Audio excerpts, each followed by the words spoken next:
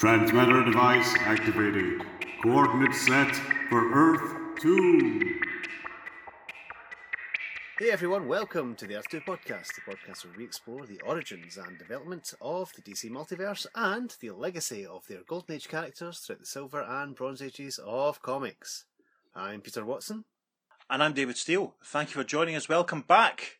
We are still in 1965 with the skin of our teeth. We're still in 1965. And today we're looking at issue 60 of DC Comics' tryout title, Showcase. Now this is quite a significant one because I was about to say unheralded, but it's not unheralded. There was quite a few sort of contemporary house ads, which we've already shared on the social media, which I'm sure you've seen already. Mm-hmm. But this is the first time one of the main sort of DC Comics, sort of, if you like, superhero characters from the 40s has come back on his own without appearing with other heroes or as part of a Justice League team-up or an issue of Brave and Bold with some other heroes who are already teaming up on their own.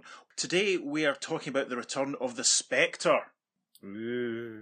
He first appeared in January 1940 in issue 52 of More Fun Comics, and at this point I usually give you some stats about the revived character that we're talking about, but as you probably noticed when we did Brave and Bold 62 there was a bit of repetition when it came to Wildcat and the Hundreds and Sportsmaster and all that, so we're going to read the text page straight away and that will save the doubling up later on. Absolutely, yes. Let's hear it, David. Thank you. Okay, it says text piece halfway through this issue Showcase, and it says at the top, Origin of the Spectre. In the bottom right hand corner we have the cover of issue 52 where he made his first appearance.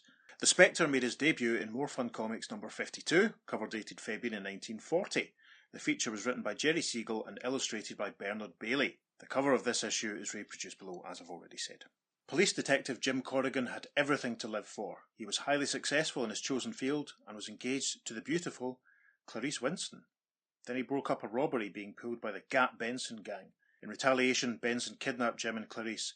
The detective was put in a barrel of cement and dumped in the river. Jim Corrigan died. But in the next world, a mystic voice informed him that his work was not yet done. He was returned to Earth, but not to life. He was now a ghost. He discovered he could fly, become invisible, and walk through walls. And he was to find he possessed even more astounding powers. Returning to Benson's hideout, Jim was just in time to prevent the murder of Clarice. Then with Gat in police custody, Jim broke his engagement without telling Clarice the real reason, that she was in love with a dead man. The Earthbound Spirit decided to keep his Jim Corrigan identity as a cover for his ghostly work of battling evil. He created a costume and adopted a new alter ego, the Spectre. No one guessed that the police were now employing a ghost. Soon after this, the Spectre was given a choice by the mysterious voice which counselled him, of eternal rest in the next world, or being forever earthbound. Once he had craved everlasting rest, but now Clarice, whom he still loved, was in danger, and only he could save her, so he elected to remain on Earth. Finally, the supernatural powers of the Beyond granted him permission to use his awesome powers to restore his own body, which still lay at the bottom of the river, to life. But the revived Jim Corrigan discovered he still had all the uncanny abilities he had possessed as a ghost, and that he could still emerge from his mortal body as the Spectre. World War II was on, and soon Jim decided to join the army and fight the Axis powers. His alter ego, the Spectre, then parted from his mortal self for a while. Meanwhile, the Spectre had appeared in the first two issues of All-Star Comics, Summer and Fall 1940. When the Justice Society of America debuted in the third issue, published in Winter 1940, the Earthbound apparition was a charter member, along with Flash, Green Lantern, Hawkman, Dr. Fate, Atom, Sandman and Hourman. He continued as an active member for 4 years, fighting evil alongside such heroes as Starman, Dr. Midnight, Johnny Thunder and Wonder Woman. He last worked with the JSA when he first battled the original Psycho Pirate, as told in issue 23 of All-Star Comics, which was published in November 1944. After this, he and Starman were replaced by the Flash and Green Lantern, who had for some time been inactive honorary members. Starman was only a human hero who was on the point of retiring from crime fighting altogether. But why had the immortal Spectre dropped out of the All-Star organisation? There was in fact no resignation and no word of any kind. He had simply disappeared, indeed. It was just at this time that he last appeared in More Fun Comics number 101, which also went on sale in November 1944. The mystery of his vanishing was one even the mighty Justice Society could not solve, but here, in this issue, you will finally learn the answer to that baffling riddle in a full-length adventure which brings the Spectre back into action. Excellent. When did you first encounter the Spectre then, Peter? In a Brave and Bold issue with the Batman, I think it was about 180. Okay. It was some evil wizard who was trying to get 3 pieces of a sceptre put together. Right. And the Spectre teamed up with Batman to take them down. What about yourself? See, we'll be doing that one eventually, of course. I first encountered him in the British Superman annual for 1983, which reprinted a 3-part story from DC Comics Presents that also featured Martian Manhunter and Supergirl. Excellent. Fantastic story. Which we'll be doing, obviously, on the podcast in due course, yep. Quite a way off. So yeah, that was when I first met him. The Spectre series I'm most familiar with is the 90s John Ostrander, Tom Mandrake series, and it's always interesting, I find, when reading older stories with the Spectre, I always have the Ostrander version sort of feel like hardwired into my head, so it's very interesting reading old stuff and seeing how it compares, even just actually that little recap of his origin there. I feel it kind of jarring slightly with what I'm used to. Yeah. I've really enjoyed the Doug Munch series that was before that in the late 80s. I don't think that's really got quite the following that the Ostrander series has, but I thought there's a lot of great work in that. Check that one out if you can. In fact, all the Spectre series have been interesting. Yeah. And obviously there's a classic Adventure Comics run. Yes. Which we will be covering again when we reach that in the 70s. That's a great series. Very much looking forward to doing the 70s stuff. So yes, there's plenty of Spectre chat. Yes. The really cool thing about this issue of Showcase is it reunites the team that's been doing all these Golden Age revivals. It's Gardner Fox and Murphy Anderson on art, who we've had for the Dr. Fate and Our Man stories, and of course for the Starman Black Canary stories. But as you said, it is a solo. Or is it a solo? You could actually say it's the Spectre and Jim Corrigan teaming up. That's very true. Issue 60 of Showcase was published on November the 25th, 1965, with a cover date of February 1966. And to give you a bit of wider pop cultural context, this was between episodes 2 and 3 of the Dalek Master Plan in Doctor Who, and just over a week before the release of the Beatles album Rubber Soul. Wow. So there you go, listeners. There you are. If you can imagine sitting reading The Spectre with Peter Purvis and William Hartnell on the telly, and your big sister up the stairs listening to Paul McCartney and John Lennon and George Harrison and Ringo Starr, that's what's going on, you know. If you're lucky enough to have this issue Showcase in Britain that quickly. Anyway.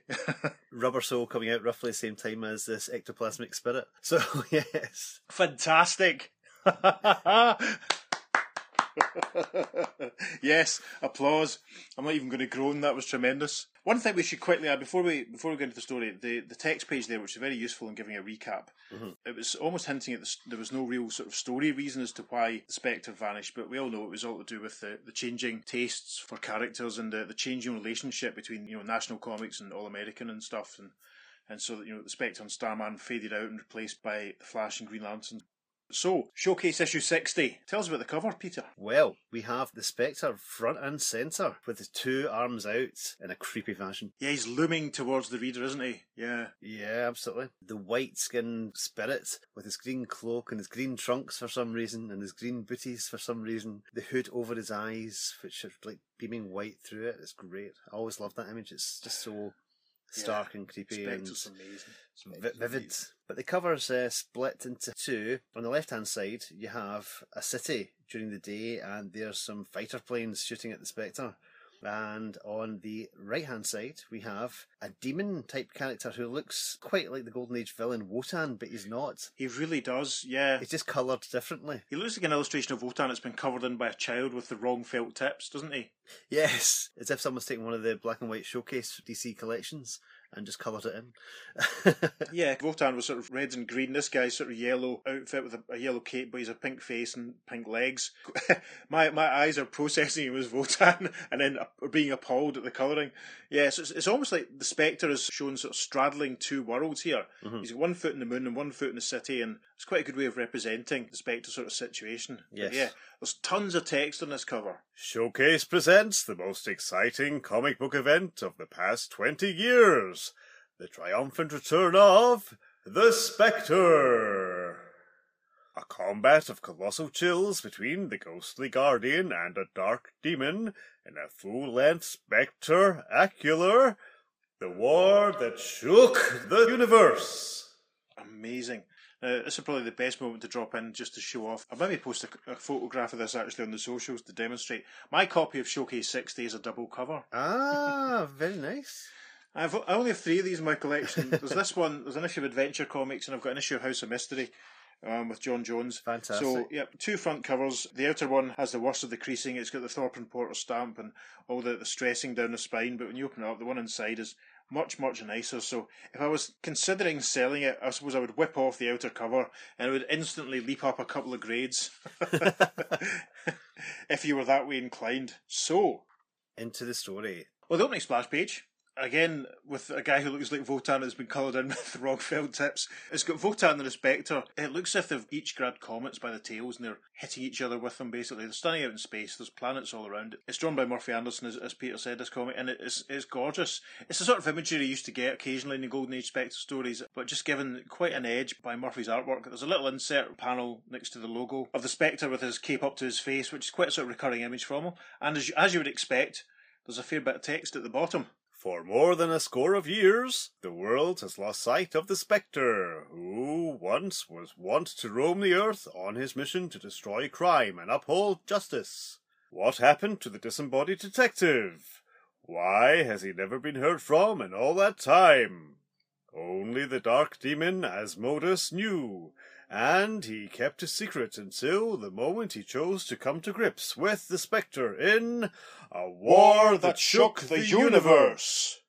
So, our story opens. Top of page 2. We see a big castle with some turrets, big line of trees and a little road leading up to it. The caption says, "This is Treasure Castle, where the recently deceased millionaire Ebenezer Alcott amassed and hid a fortune." And then our next panel has headshots of 3 characters who are going to feature in this opening chapter, and the captions identify them. Millicent Alcott, a secretary who resigned her job to find the fortune which legally belongs to her as the only heir of Ebenezer Alcott. And Millicent is a young lady, stylish short haircut, bit glam, bright red lipstick. And then the next character, Stefan Miklos, psychic investigator whose extrasensory abilities have enabled him to solve baffling mysteries for the police and to locate lost articles. And Stefan is, I would sort of say, middle-aged gentleman, bit portly, has a very neat moustache. And then the final one, Jim Corrigan, detective, captain of a metropolitan police force assigned to help Myra Alcott against the possibility of theft of her inheritance. That's interesting. Myra Alcott compared to Millicent. Are they the same person? Yeah, That's odd. I think there's been a slight mistake there. Yeah, okay. Well, Jim Corrigan, yes, as we will come to know him very well as we continue with the podcast. Slightly grim-looking face, red hair with that famous white streak. So, panel 3, the caption says, On this cool autumn day, anxious eyes watch Stefan Miklos as he moves about the bedroom where Ebenezer Alcott spent his last days. And we see the 3 characters in this bedroom. There's a large sort of 4-posted bed, and Stefan is closest to the bed. He has his hand on one of the posts, and he's saying, Sometimes by touching the personal belonging of the owner, I can be guided by psychic impulses to other of his prized possessions. But I am having difficulties. The spirit world is weak in these surroundings. And the caption for the next panel says, Millicent Alcott worries because she has been poor all her life, and now, with a fortune almost in her grasp, she has a chance at happiness. We see Millicent and Stefan in this panel. Millicent is saying to Stefan, Perhaps a seance will help. And the next panel is a close-up of Jim Corrigan with a caption that says, Jim Corrigan worries because a part of him has been lost for 20 long years. And Jim's thinking, If only I could separate my physical and astral bodies, the way I used to. It would be a cinch for the Spectre to locate that treasure. A note of hope springs into Stefan Miklos's voice. Stefan and Millicent are continuing the conversation, and Stefan says, a seance? A gathering of the spiritual forces through a medium? Yes, it could strengthen the extrasensory powers in me so that the hidden windows of my psyche would open and reveal the truth. Millicent puts her hand on his arm and she says, Let's arrange it at once. And then the caption for the next panel, The captain of detectives lingers a moment reliving those exciting days when he was also the Spectre, grim guardian of justice, dark destroyer of crime. And there's an editor's note that says, for the explanation of the origin and powers of the Spectre, see the special text page in this issue, or the beginning of our podcast. And Jim seems to be saying out loud, which is a bit suspicious. I just wish I could become the Spectre again, that easily. You should be thinking that, I would imagine, as opposed to saying it out loud. So, the bottom half of page 3, 2 large panels, which are obviously Jim remembering the Spectre in action. So we have a caption that says, He recalls how he used to stride across the world, a powerful phantom against whom the forces of evil could not survive. His was a mission of morals, to balance the scales against the criminals who preyed upon the weak and helpless. And the first of these panels is basically the Spectre. It looks like he's in a bit of a World War II situation. He's got a plane in his right hand with his cape up to his face. Looks like he's about to swat away another plane that's flying towards him. He's striding through flames. There are soldiers that it looks as if they're going to start firing on him.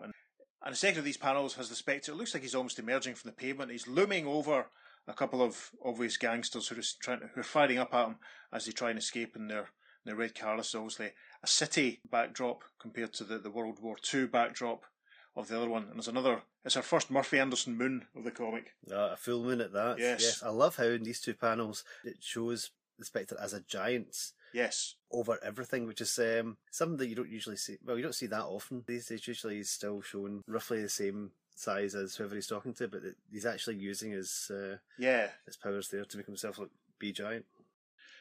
So, we move to the top of page 4, and the caption tells us, "The following day, a crystal ball glows in a darkened room as the muted voice of a medium drones on. In the hush of expectancy, an electric excitement flows through the clasped hands of the gathered clients." So we see Millicent and Jim and Stefan and the medium all sat holding hands around a table with a glowing crystal ball in the middle. The room's in darkness, and the medium says, "I call upon the spirits. A woman seeks to find lost money. Help her discarnate bodies." And the caption for the next panel says, Even as that summons to the spirit world is made, Jim Corrigan's eyes open wide. Not for 20 long years has he experienced this strange, never-to-be-forgotten emotion. Jim looks really startled in this panel, and basically the Spectre is sort of fading in behind him. And Jim is thinking, "The spell that has held me immobile in my physical body is lifted at last. I can feel myself dividing into 2 personalities." This is interesting, because again, this is where my being used to the Ostrander method comes in. Mm-hmm. Because the Ostrander series very much had Jim written as the Spectre. They weren't really separate personalities. Like Corrigan was there, and he had the power of the Spectre, and they were one. What I have seen of the 60s stuff is that they are very much portrayed as different people. Mm-hmm. It's almost like the Spectre lives in Jim's body and all that. So that's going to take a bit of getting used to. And again, in the late 80s Doug Munch series as well, they were definitely shown as having 2 separate personalities and almost like vying against each other sometimes as well. Okay, wow. Which was really interesting. That's an interesting bridge between the classic older Spectre and the Ostrander stuff. So, yeah, that's really. I mean, cool. I'm talking about the Ostrander series. The Ostrander series ran from late 92 up till late 97. So it's been gone for a long time. But it's the main sort of Spectre text that I've read outside the adventure comic stuff, which we'll get to eventually. So, caption for panel 3 on page 4 says, "At this mystical moment, a powerful limousine roars past the apartment where the seance is being held." Yeah, see a big car on the street outside, and a voice inside it says, "Corrigan's rubbed us the wrong way long enough." And then the caption for the next panel says, "A hand moves with the speed of a striking cobra, and a small power-packed bomb hurtles straight for the seance window." That's a great caption, it really is. The speed of a striking cobra. And basically, it's a hand grenade that's been flung from the window of this massive yellow car as it screeches around the corner, belching, fumes behind it. And whoever's thrown it has an astonishingly good aim, and what's the real sort of force to throw it up high that it's going to break the window of the room that they're all in. And as the grenade flies up in the air, the gangster who's thrown it says, "Here's where we rub 'em out." We drop to the bottom of page 4 now, and the caption for the panel says, "Inside the seance room, that eerie being known as the Spectre stirs to life. Swiftly he rises upward from the body of Jim Corrigan for the first time in a score of years." And the Spectre, in his white and green glory, sort of swoops up from Jim, moving towards the window, thinking to himself, "I sense danger." The astral projection of the captain of detectives speeds towards that window with the sense of doom strong upon him. Another moment, and it would have been too late to act, thinks the Spectre as he flies forward. The caption for the next panel. His arms spread wide, his cape opens to form a cushioning barrier against the mushrooming explosion of that high-powered bomb. This is a great panel. Basically, the Spectre has got to the window, and with a va-bam sound effect, the grenade has exploded. The glass of the window is obviously shattered. We see the explosive force of the grenade going up. And in the caption for the next panel says, Swiftly he closes those spirit arms, holds in check the muffled detonation of activated explosive and the destructive fury of mighty shockwaves. And this is another fantastic panel. The Spectre has wrapped his cape around the explosion, and there's a massive sort of sound effect over him, which maybe I suppose is the muffled explosion that he's been able to absorb. And the Spectre is saying, "Time stands still about me." And then we move back to the top of page 5 for a full-length panel. In that suspended moment of explosion, he hurtles upward, stretching taller and taller, looming above the city far below, still clinging to that awesome force, containing it within his widespread cape. It's not really widespread though, is it? It's not. That's funny. It had been widespread, but yeah. Yeah. So this is the Spectre, as Peter mentioned earlier on, standing at the gigantic size. He's towering over the buildings. We're not actually sure if he's visible to Joe Public on the street or anything at this point. He's standing, and that must be a really big explosion that he's trying to contain if he's having to grow up to that size. We see him in this panel with his arms still holding his cape closed around him, the force of the explosion sort of trying to force its way out from his cape, and he's thinking, "The bomb was aimed at my alter ego, Jim Corrigan. I can sense the evil still clinging to it like a terrible aura." Over the page to page 6. He towers, remote and gigantic like the discarnate spirit he is, far above the world below, the red flame and thunder still held in check. And this is another gorgeous Murphy Anderson panel that we've come to expect with the recent issues of his that we've done. The Spectre is growing ever larger. We can see him moving up through the clouds, the city getting smaller and smaller beneath him, and that caption obviously makes it clearer that he's holding the explosion in. He's not absorbed it as such, he's sort of preventing it from spreading out, because the caption for panel 2 says, "His astral arms spread wide, and at last, high in the atmosphere where it can do no harm, the full storm and fury of that detonation fills the air." And with a massive vablam, the Spectre has opened his arms wide, allowing the explosion to take place, and he's thinking, "What force kept me prisoner in the body of the man I once was? And what happened to release me just in time to save his life? While freedom is with me, I must find the answers to these questions." Far below him, psychometrist Stefan Miklos leaps to his feet with a cry of triumph. And Stefan says with his hand to his head, "At last, I sense that the Alcott fortune is located in a warehouse on Water Street." Warehouse on Water Street was the name of a track on the unreleased Second Menswear album. I see. Yeah. And Jim Corrigan thinks, "The added astral power which appeared when the Spectre gained a new lease of life enabled Miklos to activate his own paranormal abilities." Next moment, Jim Corrigan is herding Millicent Alcott and Stefan Miklos out of the seance room. And the medium lady with her handful of cash and her glowing crystal ball watches them go. And Corrigan is ushering out Millicent and Stefan, and Jim is saying, "If the money is in that warehouse, we'll find it, Millicent." After a quick ride through the city streets, the trio of fortune hunters enters the waterfront warehouse, unaware that they are heading into a deadly trap. And this panel shows a gentleman in a very fetching sort of purple jumper, holding a gun, and he's standing high above, obviously on the top of a flight of stairs, looking down on Jim and Millicent and Stefan as they've walked into the warehouse. It's a very tidy, clean warehouse, it must be said. And this guy with a gun and a purple jumper is thinking, "There they are. The way Rox and Tuffy said they'd come if the bomb didn't work.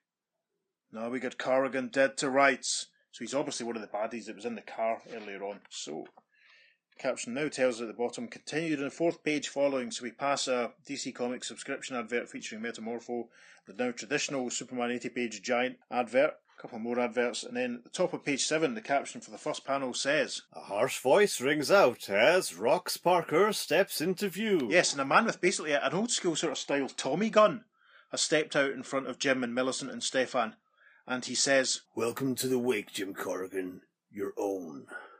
"Rox, so it was you who stole the Alcott millions." "Congratulations, Corrigan. You've solved your last case. Yes, we stole the Alcott money just before the old man died. When we heard you were helping to find it, we made that money work for us by using it to trap you." So, Rox Parker, we should probably say, for the sake of differentiation, is wearing a grey suit, middle-aged, with kind of thinning, swept back, brown hair.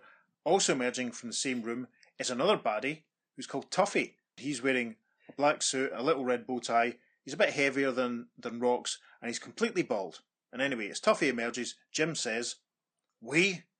You mean you've joined forces with Tuffy Cooper there?" Tuffy says, "Sure, we're having a gangland war, and we hate each other. But we hate you even more, Corrigan.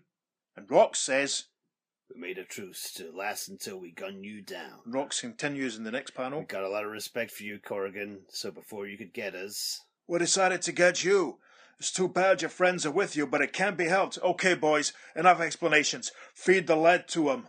Elsewhere, there is a streak across the sky as the ghostly guardian hurtles downward. See the Spectre flying past the building where the seance had been taking place. We must point out, quite a nice day. The Spectre seems to be scanning the building, and he's thinking, my astral vision tells me the seance room is empty. Jim's gone with Millicent and Mycloss to find the money. Fine. That leaves it up to me to go after the men who threw that bomb. Time rolls back its chronal curtain as the spirit sleuth recreates the past of moments before. It sounds like the smoke emerging from the Spectre's fingertips to create a little screen for him to watch, or a little window into the past almost. And amidst the smoke, we can see the yellow car where the bomb was thrown driving off. And the Spectre thinks, there goes the car belonging to the men who hurled the bomb. With mighty strides, the disembodied detective passes above an unsuspecting city, trailing what has happened to the about-to-be... I wonder if that's suggesting then that the Spectre sort of travelled back in time? So say he's travelled back in time and he's following them? Yeah, that's an interesting power that could be very useful. Right.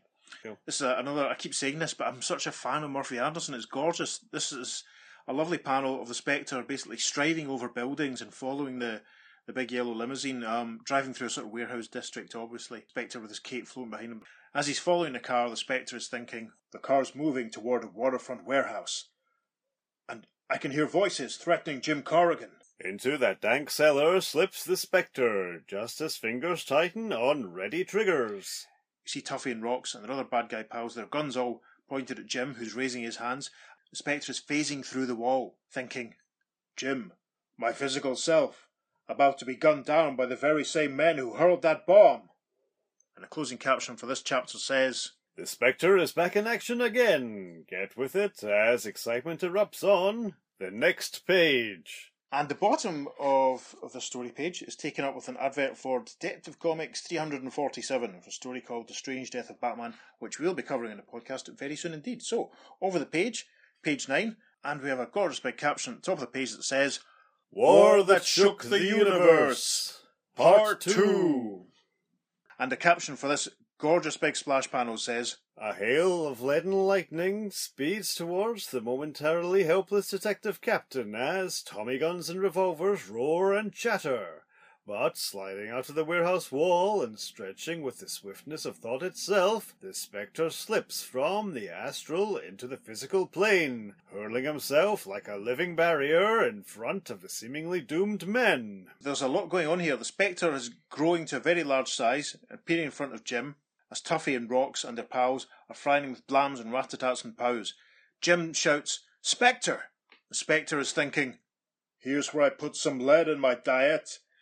And Rox says, Yo, where'd he come from? And Tuffy says, who is he? What is he? Not for 20 years has anyone on Earth seen this dread figure. He exists only as legend, until this moment when he erupts into action before incredulous mobsters. And this is another stunning panel. The Spectre's obviously swollen to a massive size because one of the bad guys says, he's swallowing our bullets. What kind of hocus pocus is this? And the baddies are basically just firing their guns directly at the Spectre now.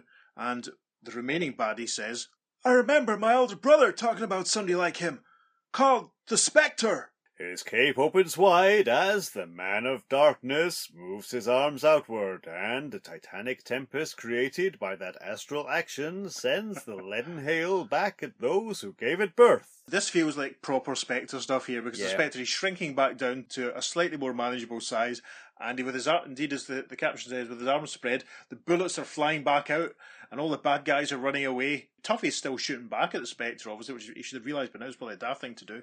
And the baddie at the front is saying, let's beat it out of here while we're still in one piece. And then the caption for the next panel at the bottom of page 10 says, Then, through the astral mantle of the ghostly guardian leaps his physical self. Jim bursts through the Spectre's cape, shouting, Rox, hold it! I've got a score to settle with you. And the next panel he's caught up to Rox with a sock, punches him out. And Jim says, about 20 years of imprisonment, I'd say. As one, Tuffy Cooper and his gang turn their guns on the detective captain. And Tuffy's instructing his mobsters, and he says, "Get Corrigan! Forget the Spectre!" And the Spectre says, "No man ever forgets me. Once he samples the power I possess, observe." Over the page to page 11, the Spectre is gesturing towards Tuffy and the other bad guys, and the Spectre says, "Gun barrels, lengthen, wrap tight about their bodies." And that's what we see. The barrels of the guns just coiling around the bodies and holding them in place. Tremendous. In the next panel, Jim is standing over Rox Parker and he's saying, "Phew, it sure is glad to have you back in action again. We've got a lot to talk about." The Spectre replies, "Later. Right now I'm going into my old-time disappearing act." With a burst of energy, the Spectre fades out. The caption for the next panel says, In a small office in the warehouse, several chests containing the stolen money are turned over to Millicent Alcott. And we see Stefan sat at a desk with a big box in front of him. It's full of cash. He doesn't look too happy. "Come on, Stefan, you're about to get a cut." And in the foreground of the panel, very smug, very happy, very pleased with himself looking Corrigan is straightening his tie and he's saying, "I'll arrange for a police escort to the bank, Millicent." And Millicent replies, "Thank you, Jim, and you too, Stefan. And the Spectre, wherever he's gone." That night, in Jim Corrigan's apartment. So Jim is standing with his hands on his hips. It looks like the Spectre has just emerged from him so they can have a chat. Jim says, "Now that we have a chance to talk, where have you been for the past 20 years? Why didn't you ever appear before today?" The Spectre replies, "I couldn't. I was imprisoned in your body by some force I don't understand. But to learn the reason for my confinement shall be my next task, even while you set up rounding up the rest of the Parker and Cooper gangs. They'll probably select new bosses now that Rox and Tuffy are in jail." Spectre starts to fly off in the next panel. "Somewhere, someplace there is a source of uncanny energy that controls me. I must find it. Stamp it out of existence." Jim looks up at the Spectre flying away and says, "Good luck, and keep in touch. I may need you again real soon." We should move to the top of page 12 at this point. Or is this a point where we can maybe sort of say that there, at no point in this story so far, similar to Brave and Bold 62 when we did it, there's been nothing to tell us which Earth we're on? No, that's very true. That is very true. For all we know, this could be Earth 1. Yeah. We're assuming it's Earth 2 because the Spectre was active during the Golden Age, and that's more or less established now as Earth 2, and one of the bad guys remembered having heard of him and stuff, so we're just assuming that it's on Earth 2, and we'll go with that until we're told otherwise. So then, right, we move to the top of page 12. Far across the world travels the Spirit Sleuth on his search. He first visits a soul house deep in the jungles of Ecuador. And with a Murphy Anderson moon at the top of this panel, it looks like a little shack in the middle of nowhere. And the Spectre, with some really weird circle shapes around him, this is gorgeous, is thinking, "There are many places on Earth where the astral forces are greatest. Here in his soul house they are very strong, yet they are not responsible for my imprisonment." Now in the caption for the next panel, To Gallows Hill in Salem, Massachusetts, where witches were once hung. this panel is also at night time. There's another gorgeous Murphy Anderson full moon with a big stark tree silhouetted in front of it. Obviously that's where the witches were hung from. That's horrible. And then we only see the Spectre as a white silhouette sort of flying towards the tree. And he is thinking, "The spirits throng to this spot, but none of them has the power to confine me." And then the next panel in this little montage, the caption says, The temples of the gods of Egypt, long forgotten by the world, yet potent in the astral world, are next to know his spirit presence. We can see that the Spectre, this time he's been flipped into negative in black and white. Looking at a big Egyptian temple, it's obviously the Nile that's flowing past it, and he's thinking, "Nor is this the source of my problem." And then the caption for the next panel says, To the heights of Mount Parnassus, to the ruins of the great temple, to Apollo, where the Delphic oracle spoke her prophecies. This is another really, really nice panel. The Spectre's face in a cloud, looking down at the ruins of the temple, thinking, "Nothing potent in this ancient pile of stones." And then an extreme close-up of the Spectre with little skulls instead of pupils in his eyes, which is a gorgeous image which I've seen many times. And the caption for this panel says, Stonehenge is the last to know his occult personality. Those old menhirs have been used by a prehistoric race and by the Druids for their rites. Yet disappointment stirs once again in the discarnate detective. "Another failure in my hunt for the imprisoning energy." Meanwhile, on the other side of the Atlantic Ocean, a forest hideout used by the Adirondack mob for secret conferences is the object of Jim Corrigan's intense scrutiny. And there's a 50s, 60s retro-style building. It's night time. All the lights are on. We can see a big umbrella on the patio. I can imagine like Frank Sinatra or Dean Martin living there. Yeah, quite easily. very much so. And Jim Corrigan is in the grounds and he's hiding behind the tree. He's looking at the building and he's thinking, I've tracked what's left of the Parker and Cooper gangs to this meeting place. Got to move in a little closer, see if anyone's in there. Underfoot, a twig snaps loudly in the stillness of the woods. Jim, rather carelessly, is trod on a twig and there's a massive loud snap sound effect, which brings us to panel 3 and a caption that says, As if in response to that giveaway sound, a hard-faced mobster slides out of the forest shadows. And this hard-faced mobster indeed has put a gun to the back of Jim's head, saying, Get him up, Corrigan. We heard how you caught Rox and Tuffy, and we figured you might show up here. Start walking. And the next panel shows this baddie walking Jim towards the house, and the baddie is saying, The boys inside are waiting to pay you off, underworld style. We have a slight change of scenery and a caption that tells us, Where the wind whips musically through the giant stones of Stonehenge, the spirit sleuth goes rigid with alarm. And this is great, yes, it's what I wanted. It's a Murphy Anderson Stonehenge. The Spectre in close-up, and we should point out there's a nice Murphy Anderson rising sun effect happening in the background of this panel. Anyway, the Spectre in close-up thinks, I sense peril to my physical self. I must delay my quest and save him from the results of his. Along the astral plane, in that spirit dimension where there is no time or space nor life as we know it, the Spectre moves with the eerie speed which annihilates distance. And this is a great panel, I try not to laugh, of the Spectre. Basically, it looks like he's emerging from the tail end of a Looney Tunes cartoon. There's a nice sort of spectrum concentric circles, it's very effective. So we move to the top of page 14. The Spectre appears with a flash, and the caption says, A burst of astral energy explodes inside the Adirondack hunting lodge. Out of it surges the awesome spirit shape of the Grim Guardian. And with the burst of energy, the Spectre almost seems to be fading in from negative. This is really nice. Murphy Anderson is so good. The baddies are stunned. They've got Corrigan in the corner. They're pointing their guns at him. Jim's got his hands up. Spectre appears with a flash, and one of the baddies says, Hey, who he? And the Spectre is starting to grow in the next panel. He lunges forward and grabs two of the bad guys, saying, I am the Spectre, returning to my old haunts.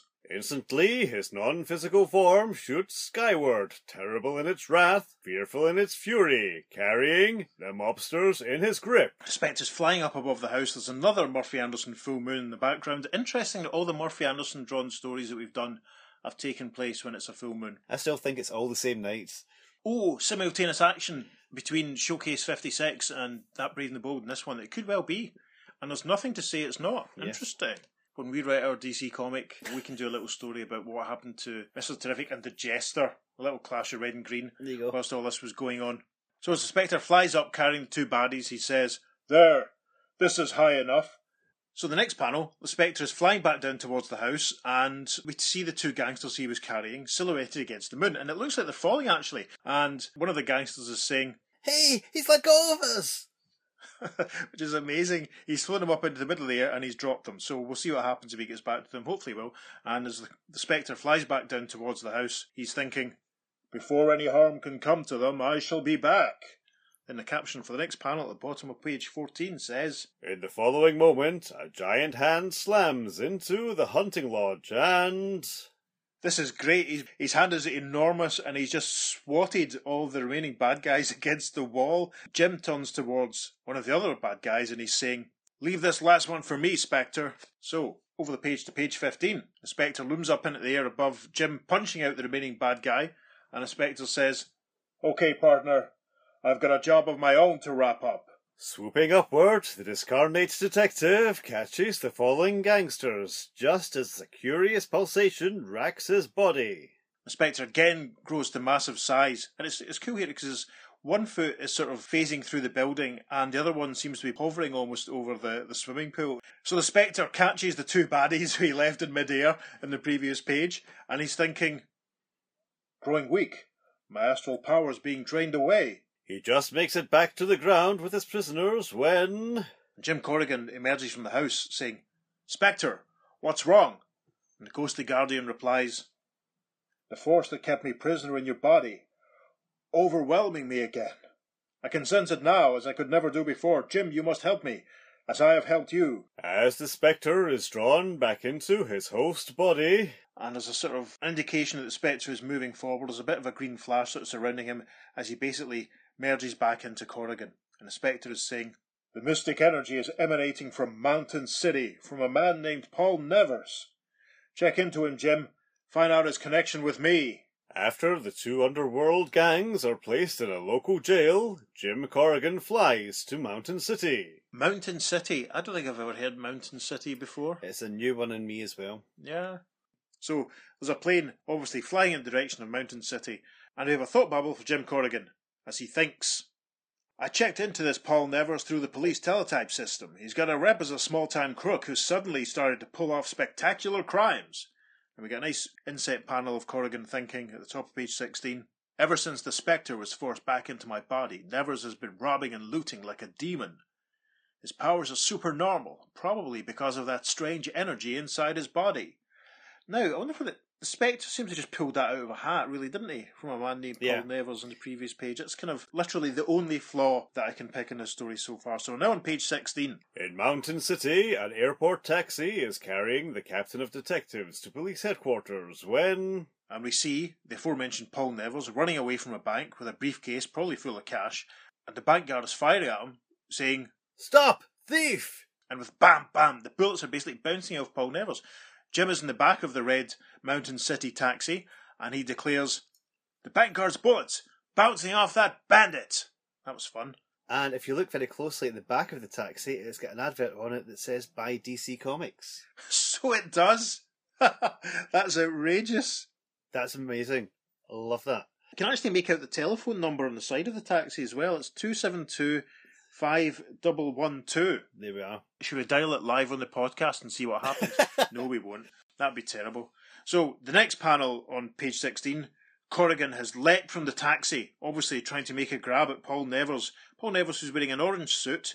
He's baldy with a very neat moustache. Corrigan cries as he leaps, "I'll bet my bottom dollar your handle is Paul Nevers." Paul Nevers swats at Jim with his briefcase, saying, "You win your bet, but lose your foolhardy attempt to stop me." There's a full moon behind them and the silhouettes of the city buildings. It's obviously must be quite late in the day when Jim has arrived in his aeroplane in Mountain City. Anyway, the caption for the next panel. A spirit voice whispers to Jim Corrigan as he takes after his foe. And it must be said, Paul Nevers doesn't look quite as dynamic in this final panel as he did in the earlier ones. He's in sort of close up at the front of the panel as he's running away from Jim Corrigan. Jim Corrigan is pursuing him, and a voice in Jim's ear is saying, "After him, Jim, but be careful.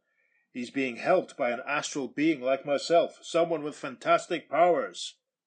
Over the page to page 17. On the run, Jim yanks out his service revolver. Jim is turning a corner, pulling his gun out, and he's thinking to himself, "What am I doing? I've never gunned down an unarmed man in cold blood." He slides to a halt to take careful aim. So Jim has cornered Paul in an alleyway. Paul is standing with his back to a large wooden fence. Jim has pulled his gun and he's thinking, just standing there, as if he wants me to shoot him. To make matters worse, I sense a spirit hand gripping my arm, forcing me to shoot. Fighting desperately, determined to avoid shooting at all costs, Jim Corrigan fights a lonely savage battle with the unknown powers that haunt him. A very dynamic panel. We see Jim with his gun in his right hand and he's using his left hand to try and pull his other hand down. And Jim is thinking, "No, I must not, I shall not. I have a terrible feeling that if I shoot him, I'll be dooming the Spectre and unleashing a terrible evil on the world." Suddenly, the Spectre looms up, hurling his thoughts across the gap between his physical self and Paul Nevers. Now, there's an awful lot going on in this panel. Jim is throwing his gun away. Indeed, he says, "Phew, managed to throw my gun away." And the Spectre is emerging from Jim's body at the same time that the guy who looked like Wotan but coloured in with the wrong felt tips, who we described on the cover, is emerging from the body of Paul Nevers. So the Spectre in his green and white is emerging from Jim, and he's saying, "Who are you? Where do you come from?" And the other guy, the yellow costumed, pink-faced guy emerging from Paul Nevers says, "I am Asmodus. 20 years ago I left the world on my astral plane to come to Earth. This was when you found yourself trapped, unable to leave the body of Jim Corrigan." Before the stupefied eyes of Jim Corrigan and the Spectre, the form of Asmodus, dread demon of ultimate evil, takes shape and form. Asmodus continues, It was my intention to roam Earth as you do, Spectre, but bent on doing evil instead of good, for such is my nature. But when I entered a human body 20 years ago, I found myself trapped there, as you were trapped in Jim Corrigan. I could not break free. I realized Earth could not support two astral beings such as we, for our astral energies cancel out each other, neutralizing them. We then move to the top of page 18, and in a style that we're used to by now, there's a close-up shot of Asmodus because he's narrating this little flashback which is going on. So, Asmodus continues. Only when my host human died at the same moment, freeing you at that seance, was I able to go back into my own astral world.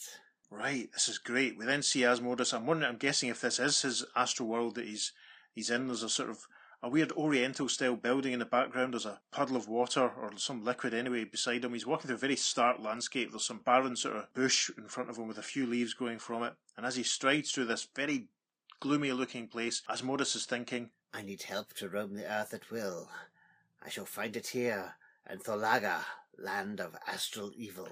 Right, so this is Tholaga. This is this creepy place. Oh, I don't like it. Asmodus continues. I found that which I sought in the Temple of the Black Gardens, a silver bullet imbued with ultra-evil powers. And this panel shows Asmodus within the temple, and there's a very large demonic statue in front of him.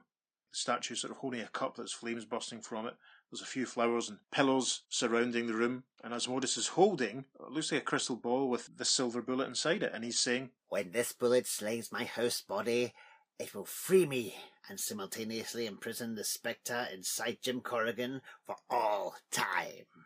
Right, I want to recap this slightly. Mm-hmm. So Asmodus came to Earth, and the act of doing so is what trapped the Spectre inside Jim. But then Asmodus' host body has died, which allowed him to move around a little bit, but he's still trapped inside his host body. So does that mean then that Paul Nevers was his host body and had died and was being animated by Asmodus? Looks like it. Interesting. Okay, right. So, the final panel on page 18. As the service revolver he threw away leaps back into Jim Corrigan's hand, the Spectre calls a warning. We see the gun flying into Jim's hand, the Spectre looming over Jim, and Asmodus looming over the body of Paul Nevers.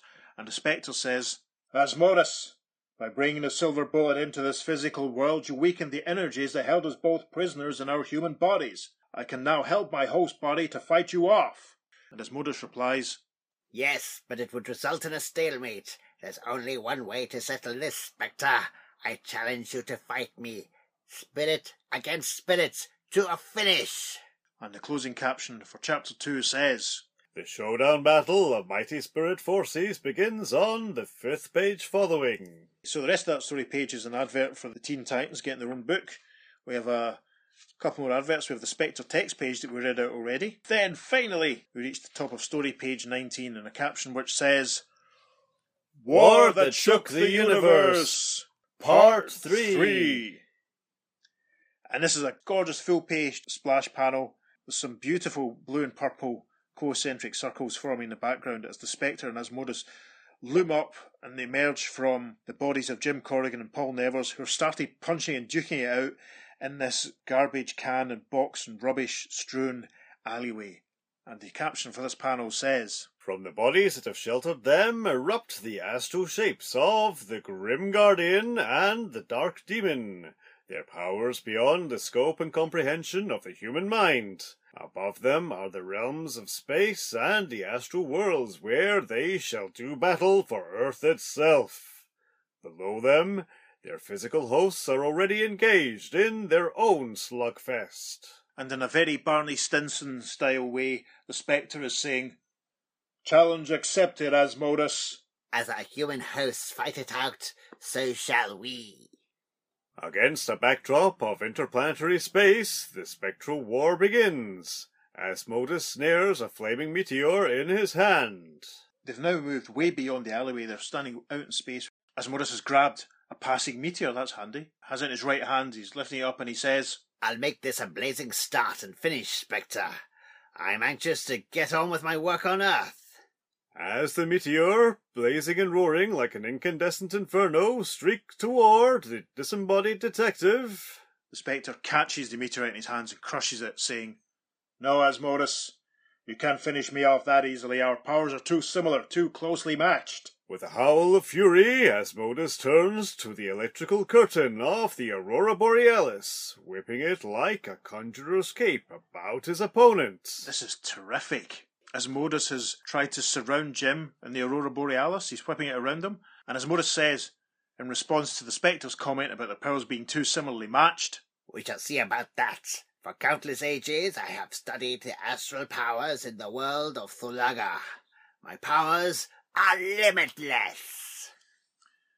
I must say, I love the depiction of the Aurora Borealis here. It's like a rainbow whirlwind. It's fantastic. That's the perfect way of putting it. This is next level. This is beautiful. Anyway, the caption for the next panel. Summoning up his own astral abilities, the Spectre explodes that awesome curtain back at Asmodeus in bolts of spectral fury. And as the Aurora Borealis bursts around the Spectre says, "Your powers may be beyond the imagination, but mine are enough to stagger it." By mutual consent, the spirit beings slip into the astral plane, where alien wood and strange stone meet and shatter in a wild flailing as the dark duelists slug it out with savage intensity. This is a great panel as the Spectre and Asmodeus stand on a sort of barren purple rocky landscape with skeletal trees surrounding them. Asmodeus has picked up a very bright purple tree and he's tried to strike the Spectre with it, but the Spectre's lifted a boulder to stop him. The tree breaks over it. And Asmodeus says, "One must weaken the other, Spectre. Only in that manner will one of us be exhausted of power. "And he who remains the stronger will be the victor." They drop their shattered weapons and dive into the limpid depths of an astral ocean where the very waters obey their commands. The captions are doing a lot of the telling here rather than showing. It must be said, it would have been quite nice to have sort of shown maybe a couple of panels of them flying up into the air and then down towards the ocean. But anyway, as they're now underwater, Asmodeus is saying, "At my bidding, that undersea whirlpool will grip and hold you with its astral powers for all eternity." And the Spectre says from within that whirlpool, "Not as long as I can counter with a command of my own." Instantly, the sands grip themselves about the feet of Asmodeus, pulling him down. Yeah, and this is interesting because the Spectre is emerging from the underwater tornado effect and he's gesturing at the ground where Asmodeus is standing, and he's gesturing with little magical thunderbolts that are very like the ones Dr. Fate has been using. But they're green. And sure enough, the sand at the bottom of this astral ocean is moving up and grabbing Asmodeus' feet. And the Spectre says, "What you can do, I can undo," as he does that. Once again, they abandon their battleground for a new one, zooming out into astral space, where they enlarge themselves a millionfold as they each grab a comet by its tenuous tail and... This is us at the opening splash page of the whole story, actually, yeah. Yes. They've each grabbed a comet and they're striking the other with it, and Asmodeus says, "I'll batter you with so many weapons, your energies will soon be exhausted." "You'll never succeed, never. Having found the cause of my long imprisonment, I don't intend to go into limbo again." Astral Earth and Spirit Moon plummet through space towards one another as Asmodeus dispatches a thought through the cosmos. Yeah, so the Spectre's caught between the Earth and the Moon, rushing towards each other, and he's thinking, "He thinks he has me trapped in the astral fields of Earth and Moon." The caption for the next panel says, Summoning up the occult powers latent in his consciousness, the Spectre grows to titanic proportions, piercing moon and earth like a living arrow. This is great. The Spectre is sort of phasing through both of them as they continue to rocket towards each other, and the Spectre says, "When Earth meets Moon and both explode, I shall be released unharmed." And indeed, the next panel shows the Earth and Moon exploding behind the Spectre has now grown to a massive size. Wow. I love how the explosion is going on behind him, but he's sort of tinted blue as if he's in the shade of it almost. Yeah, the colours are fantastic in that panel. Yeah. And so then, as the Earth and Moon explode behind him, the Spectre says, "Time now to test your powers, Asmodeus." From the cosmic deeps, the discarnate detective withdraws a nova. This is a great panel. It's not every day you see a giant ghostly entity with a nova gripped in his right hand. I mean, this is a beautiful panel. This is about as classic a Spectre as you're ever going to see. Spectre is holding the nova, so the red and orange and yellow energy is bursting from it. He has Asmodeus standing in his left hand, and the Spectre says, "Good will always triumph over evil." And Asmodeus replies, Forget those textbook maxims. We are discarnate beings, not humans. The star explodes. Heat that would turn solid steel to incandescent powder erupts harmlessly about those astral forms. So the Spectre has brought the Nova down, and there's a burst of flames all around Asmodeus, and the Spectre thinks, "The tiny thread of consciousness that connects me with Jim Corrigan tells me that he is on the verge of winning his battle against Paul Naviers." On Earth, on that physical plane where the hard-fisted detective, Captain Corrigan, has been battling his foe. And with a brilliant sock sound effect, Corrigan has taken out Naviers with a right uppercut. Superb, very dynamic. And then we move back to the Spectre and Asmodeus. For an instant, as his host body loses consciousness, Asmodeus himself grows weak, and in that very moment, the Spectre strikes. And in front of another very trippy space background, the Spectre has overcome Asmodeus, shrinking back down to comparative size, and he's lifting Asmodeus above his head, thinking, "Now at last, I can subdue him by causing his powers to seep away." Upward and outward shoots the grim guardian, past stars and planets to the deeps between the galaxies, hurtling toward the rim of the astral universe. Spectre's beating Asmodeus through space, and he's thinking, once that power leaves his astral form, it can never return. At the very end of time, where space curves back upon itself, the Spectre grapples with his adversary. Murphy must have had a great time with all the backgrounds for all this stuff, because it looks like they're sort of caught in a blue whirlwind with planets zooming around them, and Asmodeus says, My astral powers are leaving me. You have won. "You have been rendered helpless. Inert," replies the Spectre, and then at the top of page 24 the caption says, Shorn of every last erg of his spiritual forces, Asmodeus floats inert in no time and non-space, a monument to the triumph of good over evil. And Asmodeus is now lying stretched out, fully flat, and there's some blue and pale purple concentric distorted circles surrounding them both. Spectre is standing with his hands wide, and he's saying, "Here you shall remain for all infinity, powerless to work your evil will on human or spirit being ever again. But before all consciousness fades from you, tell me, why did you come to Earth in the first place?" And the recumbent Asmodeus says, You'll never know, Spectre, but just in case you should defeat me as you did, I arranged matters so my master plan could carry on without me. As the Spectre hurtles back to Earth to rejoin his physical body as Jim Corrigan, he cannot hear the taunting thought trailing him. So this panel shows the Spectre flying away from the blue and purple circled area where he's left Asmodeus, and the voice behind him is saying, I have lost, but you have not won, Spectre, as you shall learn when my sinister scheme unfolds on Earth. Soon. Very soon. And then the story ends with a nice, chirpy, cheery close-up of the Spectre smiling and pointing at the reader in a Lord Kitchener style, and he's saying, "I'll be back in the next issue of Showcase. Don't you dare miss it." The end. Yeah, and in the bottom page 24 has an advertisement for an issue of House of Mystery, featuring Robbie Reed and Dial H for Hero. Interesting. I just want to recap the ending. So, Jim knocking out Paul Naviers, that... Weakened Asmodeus. Does that mean Asmodeus was dependent on Paul Naviers for his strength? That's weird, isn't it? Yeah, I think so. Is it a symbiotic relationship like Jim and the Spectre? Yeah, I suppose, because there was the whole thing about how Asmodeus' host body had died. See, that I don't understand. Unless his host body had died and then he inhabited Paul Nevers. Do you think it's a similar situation to what happened to Jim Corrigan and the Spectre then? It may well be. I will admit to a little bit of confusion about some of this here. The way Asmodeus loses his powers once Paul Naviers has been knocked out by Jim Corrigan. But then Asmodeus had said how his host body had already died, but this seems to say that he's dependent on his host body. And then there was all that talk about the silver bullet that was going to slay his host body. Would that have freedom and then trap the Spectre? But then if his host body gets knocked unconscious, it renders him powerless. It's a bit foggy, isn't it? It certainly is. You don't often see astral beings creating bullets. How did they know what caliber it was? How could they sneak it into Jim's gun? Yes. How did all that work? It was very, very odd. Yeah. I think there's quite a lot of questions. I think this should have been tidied up a bit more. It's unusual.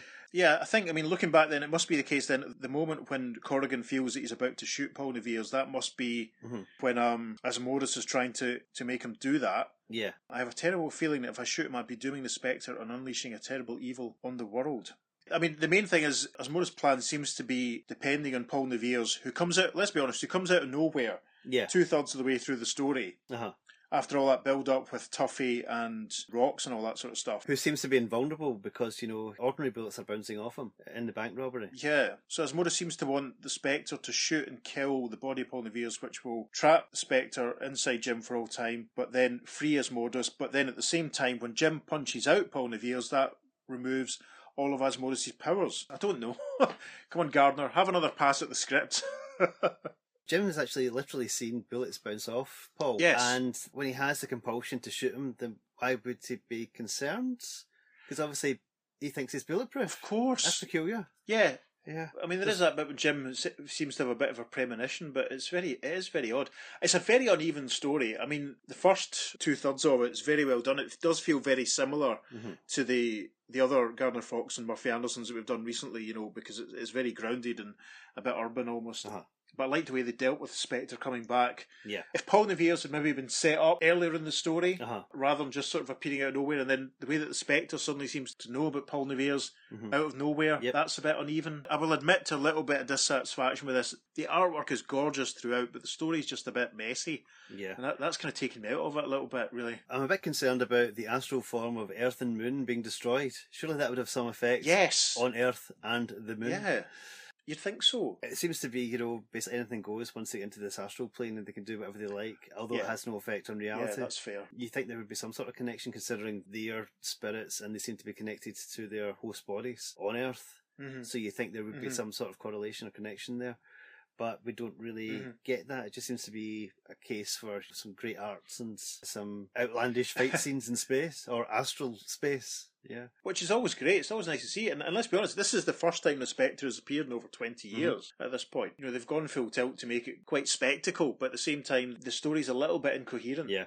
A couple other points I want to mention. See, when Spectre's doing his world tour of all the mystical places, when he's flying by Salem, do you not think he'd pop by Dr. Fate's tower and see if he's there, how he's doing? Oh, yeah, that's You would fair. think, because he's right there. Unless, of course... That's when Dr. Fate's out fighting with Our Man. Yeah, it could be, or maybe we're on a different Earth where there isn't a Dr. Fate. Who can say? Wow. Because the Spectre appeared in the 40s with the Justice Society, the retroactive Earth 2 term has been applied to cover all that sort of stuff. We're assuming that the Spectre is on Earth 2. There's nothing to tell us at any point that he is indeed on Earth 2. I suppose once he pops up in the next JLA JSA team up, that will sort of narrow that bit down. But no, it's interesting. The Dr. Fate thing hadn't occurred to me until you mentioned it there. It would have been nice to have maybe seen the tower looming in the background of the tree where all the hangings take place. That would have been terrific. Good. Yeah. Yeah. I've got to go back to the stage where they were at the seance as well, when that grenade was thrown. So there's 4 of them at the seance: Stefan, Millicent, Jim, and the psychic who's hosting the seance, and they're all there. And this grenade's thrown and it explodes, but they don't seem to notice it. Although we have got in the picture, in the actual panel, we've got the glass shattering and the explosion start to happen. And then the Spectre absorbs the rest of it. I'm assuming the Spectre's kind of like reverse time, and as he absorbed it and went away, so they didn't even notice. That's the only... we don't get an explanation for that.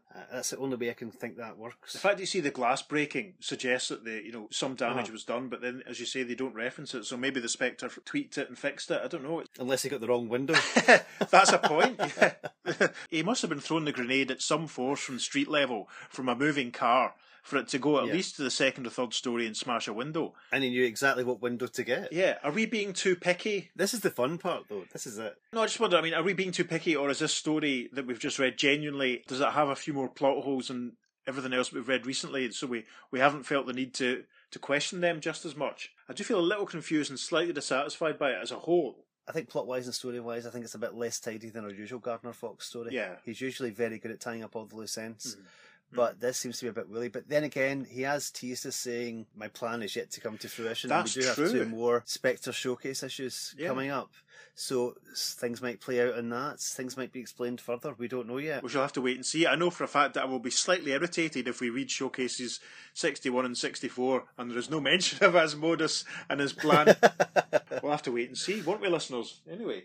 Yes. So is there any contemporary reader reaction for this one then, Peter? No, not for that's that. disappointing. I'm afraid there's no letters pages. That's a shame. I do have a little fun trivia fact about this episode. So this issue, as you said, came out in November 1965, right? And it features a character called Stefan Miklos. Now, see, when I read the issue, I thought, that name is very familiar to me. Right. Where do I know that name from? Okay. And I checked. It's quite an unusual name. And there's actually an episode of the 60s Mission Impossible series Right. that is called The Mind of Stefan Miklos. Yeah. Wow. And that first aired on the 12th of January 1969, considerably after this. Wow. As I said, it's a very unusual name. Interesting. Now, this isn't a psychic in this one. It's in the Mission Impossible story. He's a very clever enemy agent Right. who can outthink The everyone. mind of Stefan. But this right. isn't. Wow. It's really interesting the fact it's the same name because it's such an unusual name. Yeah.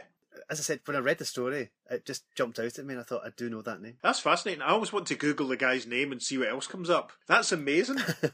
That's it. We'll have to see if we can find any images from that episode, maybe put them on the socials if we're able to. We could do a comparison side by side of the two Stefans.